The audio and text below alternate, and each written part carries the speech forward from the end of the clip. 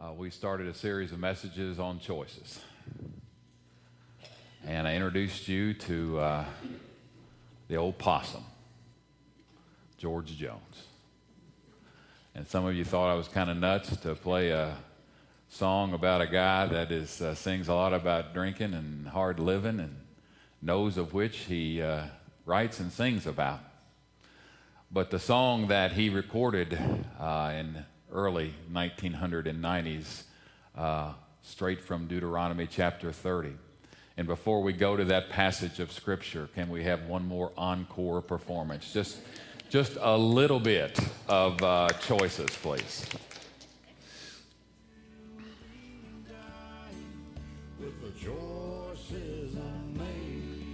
And we've said several times that we don't think that George knew that was straight from Deuteronomy chapter 30, but that's where we anchored this passage of Scripture. And if you have your Bible, would you go there one more time to a passage of Scripture where Moses is speaking to the people of Israel, close to the time that he knows that he's going to die, and he gives them something of his farewell address. And in Deuteronomy chapter 30, at the end of Deuteronomy 30, in verse 19, Moses now speaking the words of the Lord. That's awfully important to know. This is not a man speaking. God spoke in the Old Testament through prophets, did not have the written word at that time. And God speaking through his prophet, through his mouthpiece Moses, says, "This day I call heaven and earth as witnesses against you that I have set before you life and death, blessings and curses. Now choose life, so that you and your children may live, and that you may love the Lord your God, listen to his voice, and hold fast to him. For the Lord is your life, and he will give you many years in the land he swore to give to your fathers, Abraham, Isaac, and Jacob." Choose life. Choose life. And in the past 12 weeks, we've been talking about life-giving choices.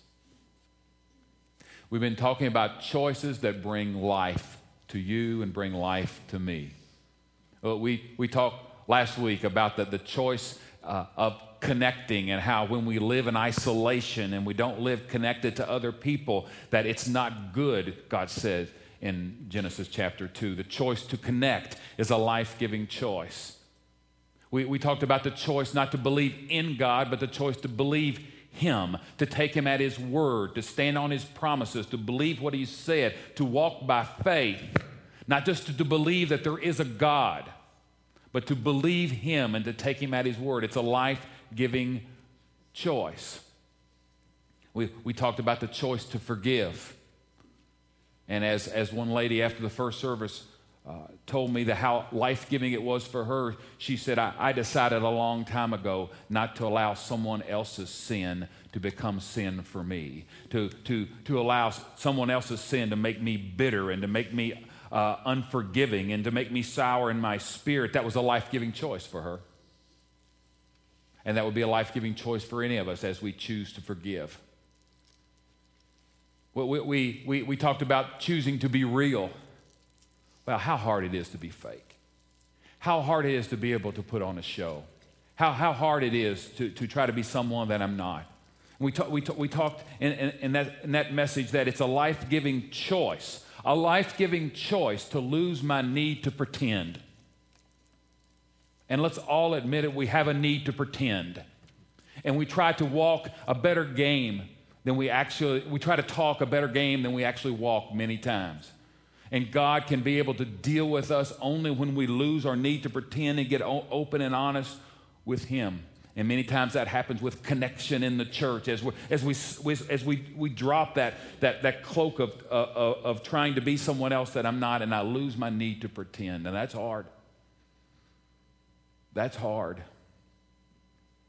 It's hard for some of you that are 40 and 50 and 60 years old and have been in church a long time ago, and you've never submitted yourself to the baptismal waters. It's hard to admit that you've never done that because you think everybody thinks that you have, and for some reason that you haven't, and you need to lose that need to pretend. And you need to get real and allow God to be able to work with you and through you on that. I talked about how our preference is for immersion, but if there is someone that cannot, for physical reasons, be able to get down in that baptismal tank. We will baptize you in another. I saw one time at a Baptist church, this poor little lady was in a wheelchair. And they carried her up. It was like, you've seen churches that have baptismals up there. They carried her up there and made her go into that baptismal tank because of their having to immerse. And we don't have to be that firm on that. If you have not been baptized, would you just get real about that and not care what anybody else says about that? Even though you may have been a Christian for 50 years, would you submit yourself to the baptismal water? And would you choose to be real? We talked about choosing to guard your heart. Above all else, guard your heart. Above all else, guard your heart. We talked about choosing to be able to have the spouse of your dreams, and the way you choose to have the spouse of your dreams is to be the spouse that your spouse always dreamed of. It's not brain surgery. We talked about choosing family and how choosing family is a life-giving choice. We spent 2 messages on the tongue. We spent 2 messages on the tongue. The Bible says that tongue is the power of life and death. Tongue is the power of life and death.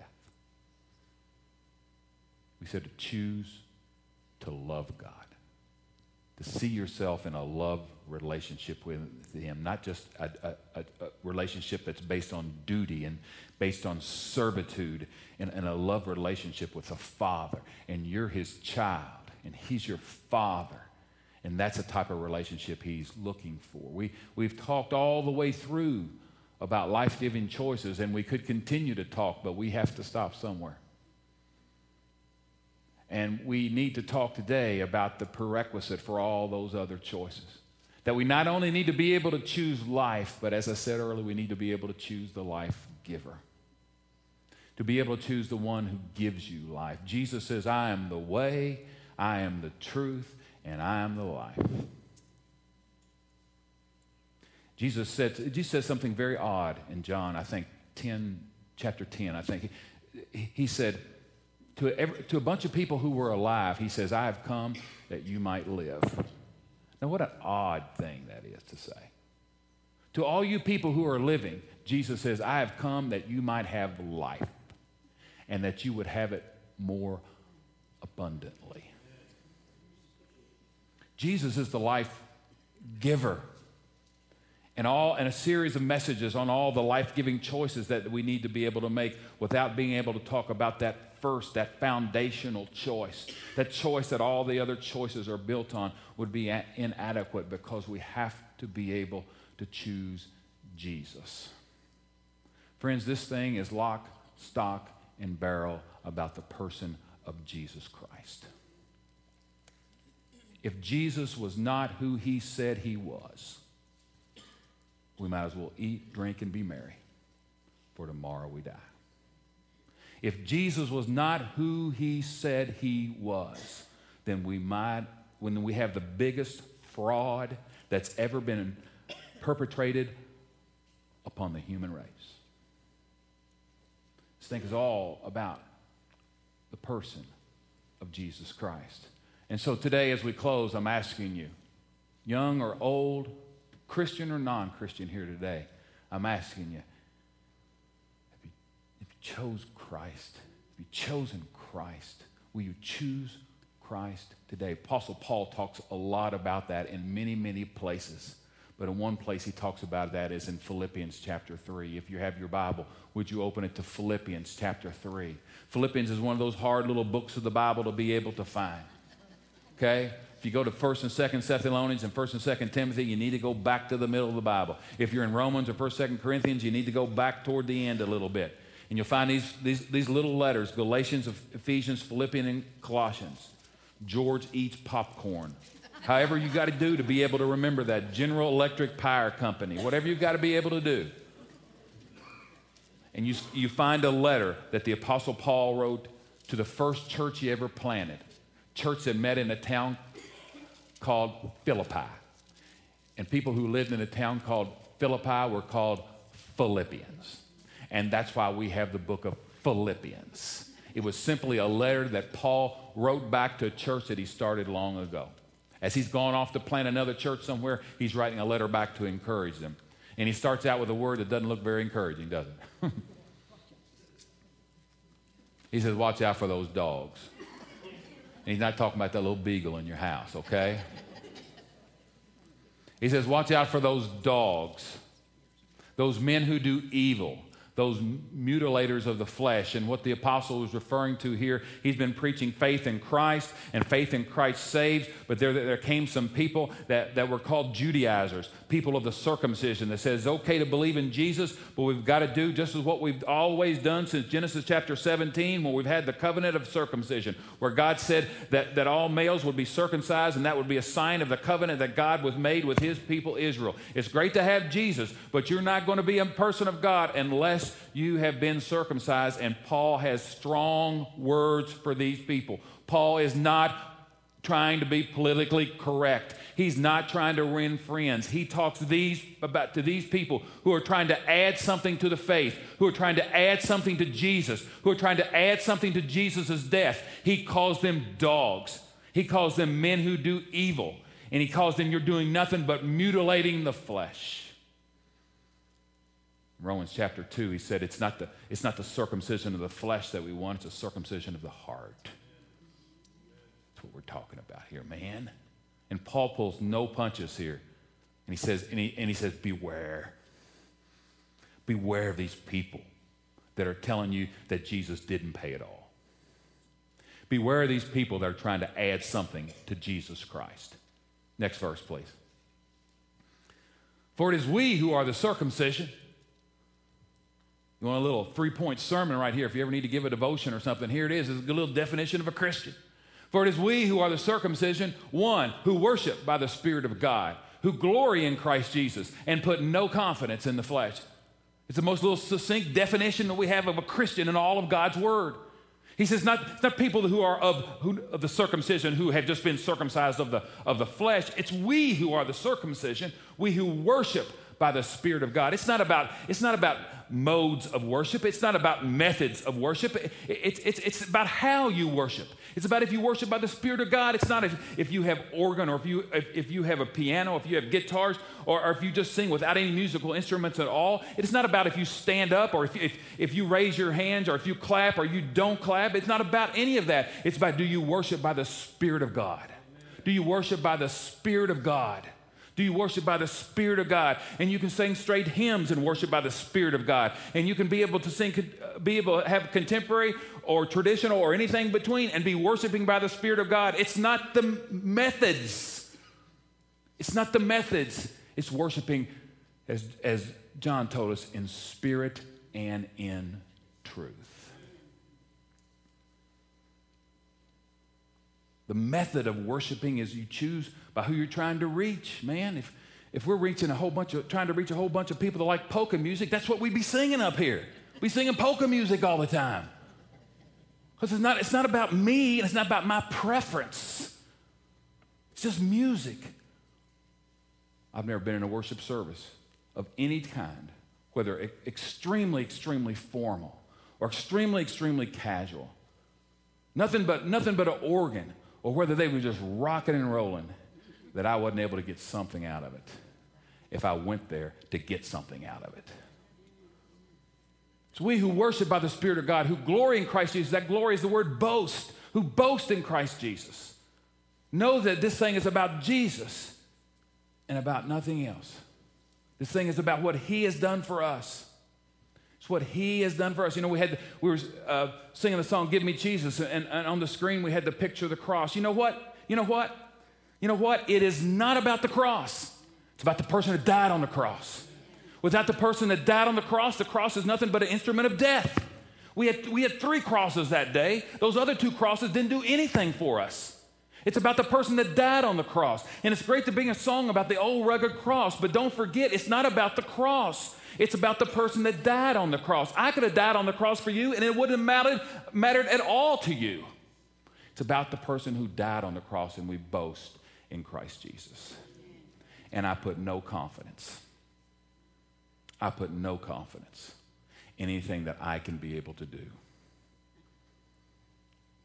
to appease a holy and righteous God. I put absolutely no confidence in anything that I can be able to do of my own flesh, of my own strength, of works of the law, or however you want to be able to describe it. I put no confidence in any of that, and I put all of my confidence in what was done for me. Now, some of you haven't been taught that. And I'm sorry. I'm sorry. But you cannot sing Jesus paid it all and believe that you have to add something to that. If you believe that you have to add something to Jesus' this, I hope you didn't sing that song. The Bible says Jesus paid it all.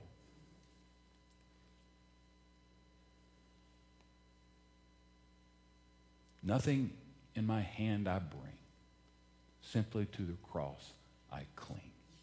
How odd it's going to be for me to stand before God one day and talk to him about all the things I have done. How odd. Talk to him about what a good person I have been. I only have one thing to be able to say when I stand before God. I took you at your word when you said you sent your only begotten Son. But no confidence in the flesh.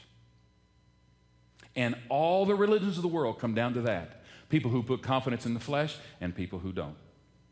People who put confidence in what they can do and people who put confidence in Jesus. People who put confidence in some ritual or some prayer wheel or some kind of trip they've got to make to Mecca or some type of thing they have to do, or people who put confidence in Jesus. All the religions of the world come down to people who put confidence in flesh and people who put confidence in Jesus. You can lump all the other religions in the world into this one category: people who put confidence in the flesh, people who put confidence in what I can do. And there's one religion that stands different than all the rest, and it's Christianity. And it says we put confidence in what someone else has done for us. Don't believe in this malarkey about all religions are the same. They're vastly, vastly different. None makes the claims that Christianity makes. None. None make the claims that Jesus made. Muhammad doesn't make the claims that Jesus made. Joseph Smith doesn't make the claim that Jesus made. There's only one that says, I am the way. There's only one that says, before Abraham was, I am. There's only one that says, I and the Father are one. There's only one that made those outrageous, radical claims. And because of the person of Jesus Christ, Christianity sets out here all by itself. And all the other religions are lumped into doing something. I got to do something. And this one says something has been done for me. Now don't buy this stuff. They're all the same. Because they're not. They're not. Christianity is radical. Radical. Radically different. Paul says, you put no confidence in flesh, but you know, if any of you have reason to put confidence in flesh, I stand in the front of that line. Paul says, if any of you have reason to put confidence in flesh, I had more. What's the next thing on the screen? Though I myself have reasons for such confidence. If anyone thinks he has reason to put confidence in the flesh, I have more. And then he starts listing his resume. He basically lists his resume here. Next slide. Circumcised on the 8th day. It's like a good little Jew should have done. The people of Israel, God's chosen people. God's chosen people. Of the tribe of Benjamin. Tribe of Benjamin. People from the tribe of Benjamin got the most precious land, the land that we know now as Jerusalem. The tribe of Benjamin. From the tribe of Benjamin came the first king of Israel, King Saul. And I wonder if Saul, before he became Paul, was named after Saul, King Saul. He was a tribe of Benjamin. He was a Hebrew of Hebrews. He spoke the language. He ate the foods. He didn't eat what he wasn't supposed to eat. He lived the culture. He was a Hebrew of Hebrews. And then he starts talking about choices that he made. He says, in regard to the law, I was a Pharisee. I lived a good life. I lived a good life. As for zeal, I persecuted the church. I was sincere. We have a lot of people who are sincere. Sincerity doesn't get you to heaven. I can be sincerely wrong. Friends, we believe in truth. There is truth in this world. This whole world operates on truth.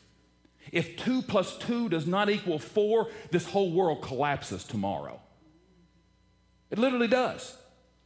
We have no monetary system if 2 plus 2 does not equal 4. Because I go buy a gallon of milk for $3 and I hand them a $5 bill and one person gives me back $1, one person gives me back $10, one person gives me back a penny. We fall apart without truth. If 2 plus 2 did not equal 4 and you didn't have some sense of measurement of things, how could you ever build any kind of building? How could you ever know what a 2x4 was? Because a foot for some person is 12 inches, a foot for someone else is 14 inches, a foot for someone else is 3 inches. Without truth, without absolute truth, the world literally crumbles. It literally crumbles. But we don't want absolute truth in the spiritual realm. We just want to be sincere. Paul says, as for zeal, man, I was sincere.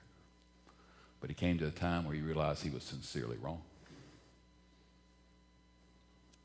As for legalistic righteousness, I was faultless. Here's my resume. Here's my resume. Here's all the reasons I put confidence in the flesh. And he says, you all want to put confidence in the flesh? He says, I have more reasons than you do. Next slide. But so Paul now becomes an accountant. And he says, for whatever was to my profit, look, all this was on my profit side of my ledger right here. Whatever was to my profit, I now consider it loss. And both of those terms that he used in the Greek are accounting business terms. Whatever was to my profit here, I now consider it loss. I move it all on this other side of the category. And why do I consider loss? I consider it loss for the sake of Christ. I consider it loss for the sake of Christ. Next slide. What is more, I consider everything a loss compared to the surpassing greatness of knowing Christ Jesus my Lord, for whose sake I have lost all things.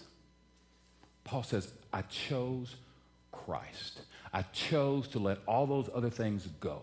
I chose to let the fact that I was a Hebrew of Hebrews, circumcised on the 8th day. I chose to let all that go. All that pride I had in my birth, all that pride I had in who I was of a true Hebrew, all that pride I had in the fact that I was a Pharisee, I let all that go. And I had to let all that go to choose Christ, because I can't choose Christ and bring all this other baggage along with me. I can't be able to say Jesus paid it all and bring all this other stuff with me just in case this is not enough over here.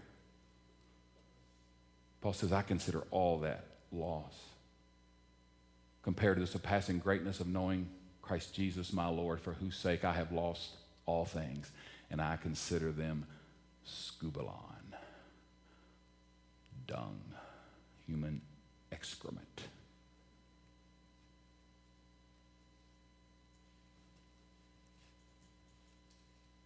I consider them rubbish that I may gain Christ. Wow, what a radical message. What a radical message. No wonder people don't believe it.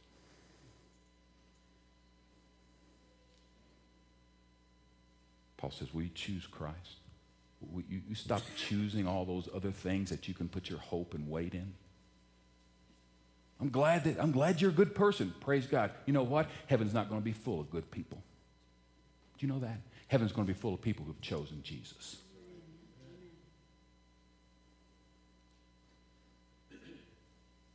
It'll be full of good people.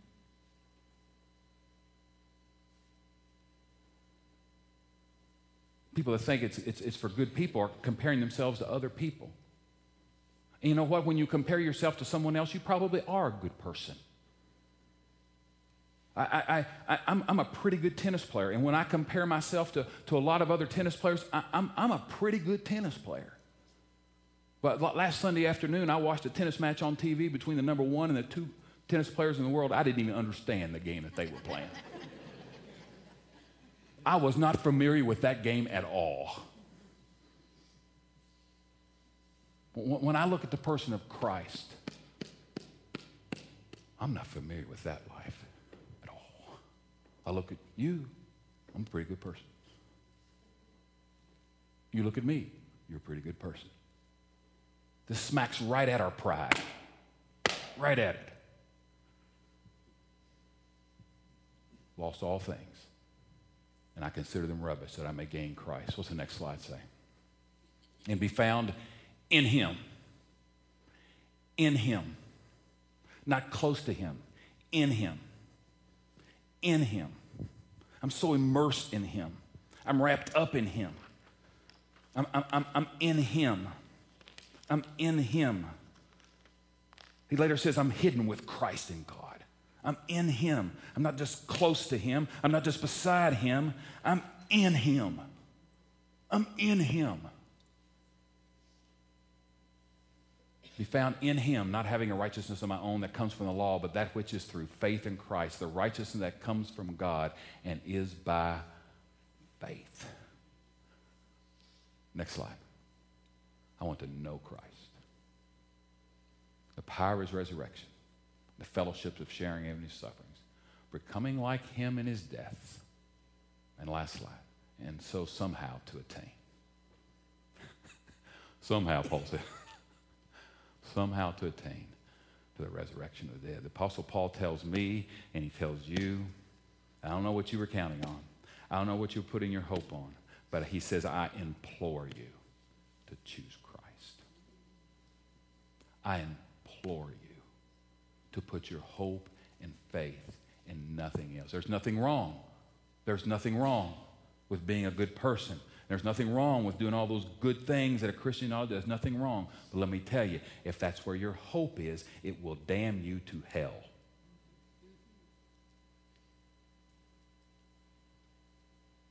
My hope is built on nothing less than Jesus' blood. And somehow, when that truly happens to me, my life changes. My life changes. As we finish our message on choices, as a pastor, I'm begging you, I'm imploring you to choose Christ. Don't choose your goodness. No matter how good you are, and you're probably a really good person, don't choose that.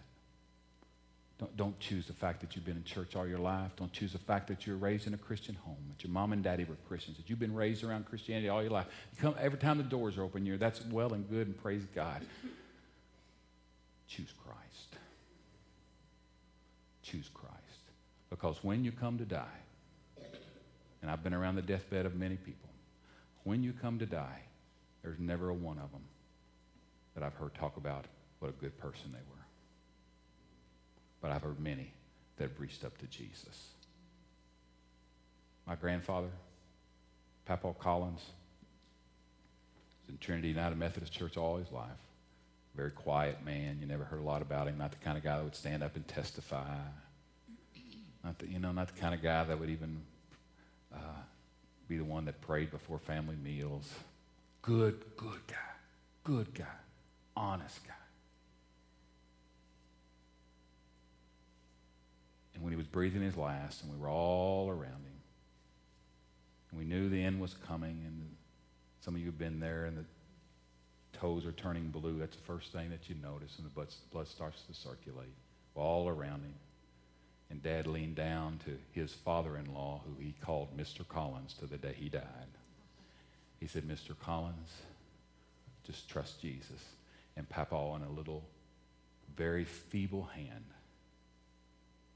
said, all is forgiven. He didn't say, did you see those Sunday school pens I got? And he had a lot of them. He had a lot of them. I was a steward at the church. I was a trustee. He held a little feeble hand, and he says, all is forgiven. Chose Christ. Have you done that? I mean, really done that. Really done that. Would you bow with me, please?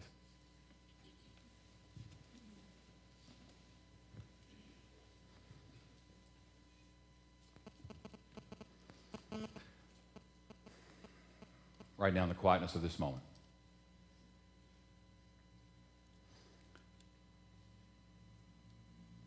I'd ask you, with your heads bowed and with your eyes closed, is there someone in here that has never chosen Christ?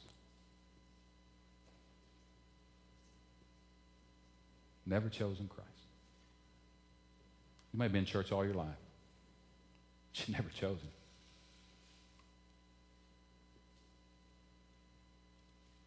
I'd ask you to stand right where you are right now. Choosing Him right now. Today. Choosing the person of Jesus Christ.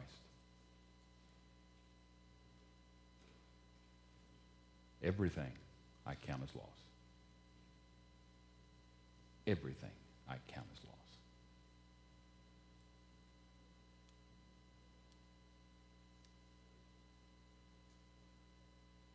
Father God, I pray that all of us here will leave this place today. We'll leave this place today with nothing on the prophet's side of our ledger other than the man Jesus. And Father, if we've got to work through all this in our minds, I pray that you would be the hound of heaven to be able to show us that we can never be good enough. We can never give enough money. We can never go to church enough. We can never forgive enough. We can never do enough. We can only believe enough. So I pray for every single one of us, myself included, that will leave this place today and we would have chosen your Son, Jesus Christ, and are absolutely have no other hope. I pray that's the gospel that we believe. You may want to talk to him about choosing Christ. Would you do that right now, please?